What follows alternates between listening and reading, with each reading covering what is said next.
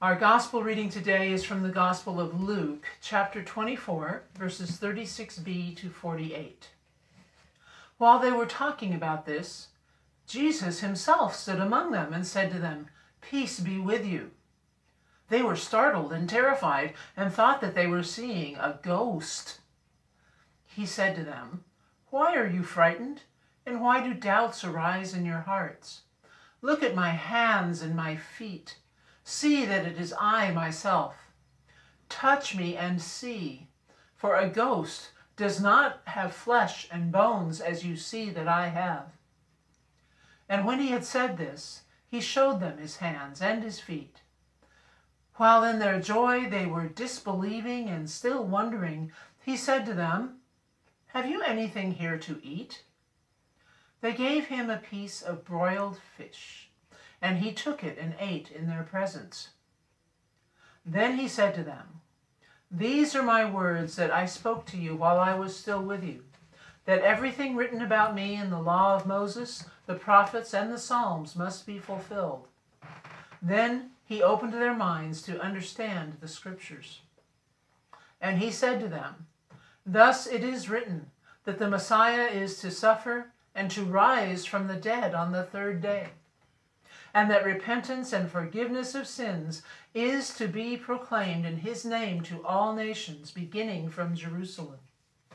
You are witnesses of these things." May we hear and understand what God is teaching us today. So you might have noticed that we're back in that same room again as we were last week. Last week we heard John's take on it, and this week we hear Luke. So before I launch into the whole official sermon, I have a few questions, just like I did last week for you. And I will probably put these in the comments for you or something so you can see them as the sermon rolls along. Because there are things that I want you to think about. So here are the questions. Keep in mind the reading that you just heard. First, what is the state of the disciples Jesus encounters in this passage? And why do you think each of the gospel writers emphasized this? How does this story make the disciples more relatable? And if you were one of the disciples, how would you have heard Jesus' command to touch me and see, or grab hold and see? Would it have brought you assurance and strengthened your belief, or would it maybe have brought you guilt by highlighting your previous doubts? How is Luke helping readers understand the reality of Jesus' incarnational presence? Tangible presence. And how does our faith that is grounded in reality inspire us toward acts of mercy and compassion to our neighbors around the world? So those are kind of focus ideas as we work our way through this gospel passage in the sermon. So, touch and see, you are witnesses. We are witnesses. What does that mean? Okay, well, a witness is someone who has seen something. They've been a part of something. They've got expertise about something. You've heard of an expert witness, right? There's someone who shares their testimony when they are called upon. There are all kinds of witnesses. There are witnesses to accidents who may have simply been in the area, or they may have been involved in the crash. There are witnesses to a crime who may have been an accomplice, a victim, or an innocent bystander. Witnesses can take multiple forms. There are those with active participation, those with passive participation, and those with no participation, but they're among the crowd. There's an old saying, you might be reminded of it by all of this, that there are three types of people. Those who make things happen, those who watch what happens, and those who say what happened. Witnesses tell what happened, but their testimony comes from the perspective of their participation. Now, in today's gospel reading, we have Luke's version of that locked room encounter with the resurrected Jesus. Well, Luke doesn't emphasize the locked doors quite as much as John does, but there is a scene of confusion and a faint tinge of hope sneaking around in the corners. They've gotten together in this room. Maybe it's that upper room. Maybe it's some other gathering place where the hurting and the hopeless gathered together not knowing what to do. They were pooling their experiences, talking about what they had heard and seen with one another. Their hearts were pounding, their eyes were bugging out. They didn't dare hope, even though there was real fire in their chest. Now, I'm not talking about the kind of fire in your chest caused by eating too much pizza. Then, suddenly, he's there. No one saw him come in. No one met him at the door. No one grabbed a towel or offered to wash his feet. He was just there. Peace be with you. That's what he said. Well, they picked themselves up off the floor and they wondered if they'd ever know peace again. They were haunted by him, by the idea of him, by the blood of him. They were terrified of their shame, of how they had abandoned him, of how they wouldn't believe in what he had told them before, and how they wouldn't believe in what the woman said they saw. Given those things, perhaps Jesus' presence ought to haunt every fellowship worthy of his name. When Jesus appears to his followers, they think they're seeing a ghost. They're terrified. They're filled with fear. Now, this is completely understandable. Dead stuff is supposed to stay dead. And yet, here Jesus is, resurrected. In another sense, Jesus' resurrection means that what he said was true. And if he was not bluffing about his resurrection, we have to assume that Jesus really meant what he said about how his followers are to treat others, especially the marginalized. Why do doubts arise in your hearts? What kind of question was that? Surely he knew why doubts were rising in their hearts. Surely he had an inkling of just how incredible this event was. Sure, he had gotten used to the idea. After all, he did have inside information. But they never let themselves actually hope. So they were gasping for air and clutching their chests while he stood there asking them, "Are you okay?" He decides to ground them in some fleshy reality. He says, "Look, I've got hands, I've got feet. Touch me, I'm real," he says. "I've got flesh and bones. I'm real, like the Velveteen Rabbit." And no, he didn't really say that, but that's fun to think about. Anyway, he's talking about being flesh and blood like them. This resurrected Christ was no disembodied spirit, nor was Jesus merely a resuscitated corpse.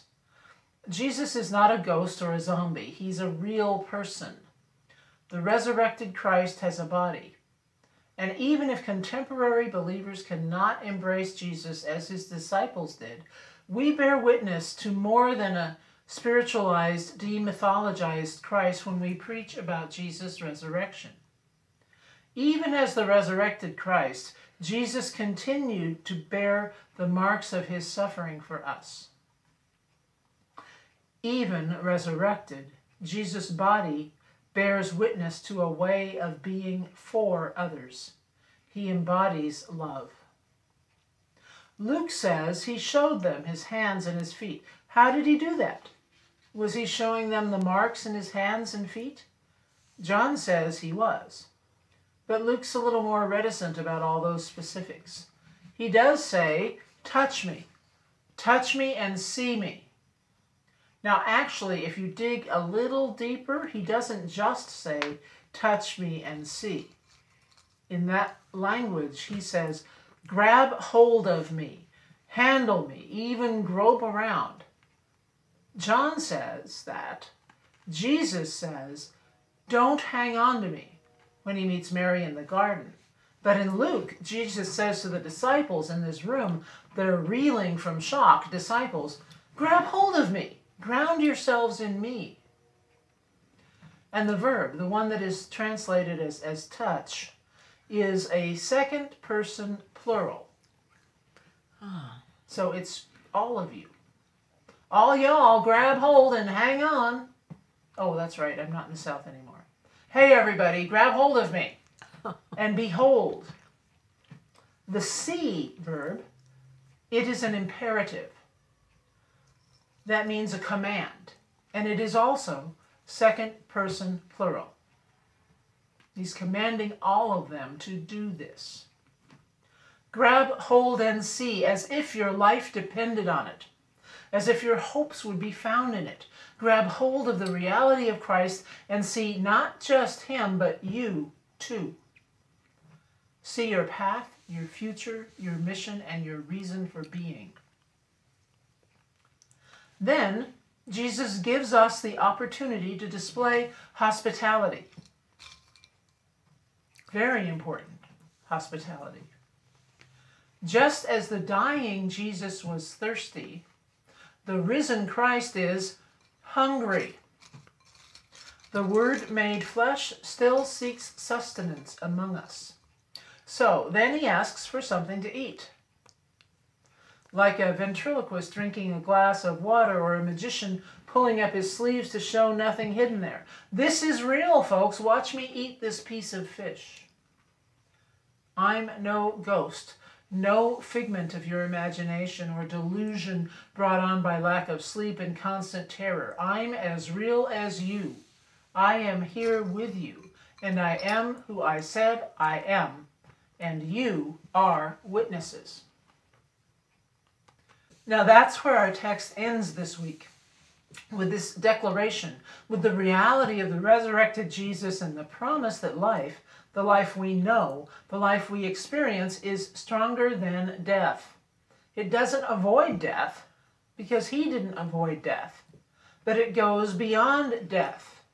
The implications are as staggering as his appearance was to those cowering followers moments ago. And here's the point of this text. It is real. It is grounded in the reality in which we live, touch, and see.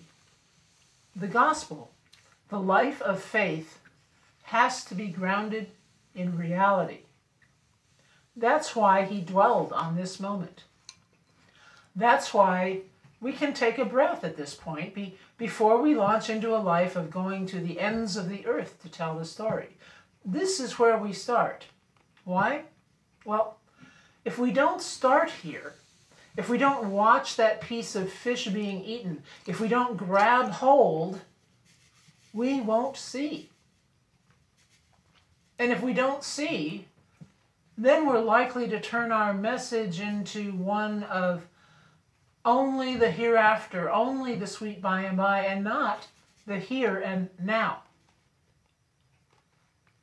We might even be liable to think that all the resurrected one cares about is getting souls into some spiritualized, idealized heaven somewhere else, instead of feeding those who are hungry for breakfast right here in our own neighborhoods.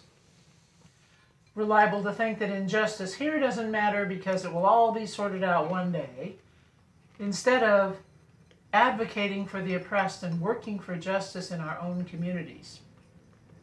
That command, take hold of me and see, is about wanting to live in the world that he lived in and bring hope to our reality every day. It is about living in the realm, the kingdom of God, right here and right now. We are witnesses, compelled to touch and see the world and participate in its transformation into the kingdom of God. The culmination of Jesus' words to the disciples, "You are my witnesses," is what I call performative language. That is, language in which the words do something. This scene is a kind of Lucan ordination. He first names and appoints the disciples as witnesses. Literally in Greek, that word meant martyrs. Because of its shortness, this sentence, this "you are my witnesses," receives strong emphasis, and it's directly addressed to us, to present-day listeners. You. This ordination ceremony began with the greeting, blessing, and commissioning of "Peace be with you." We are witnesses to and witnesses of God's peace in the world.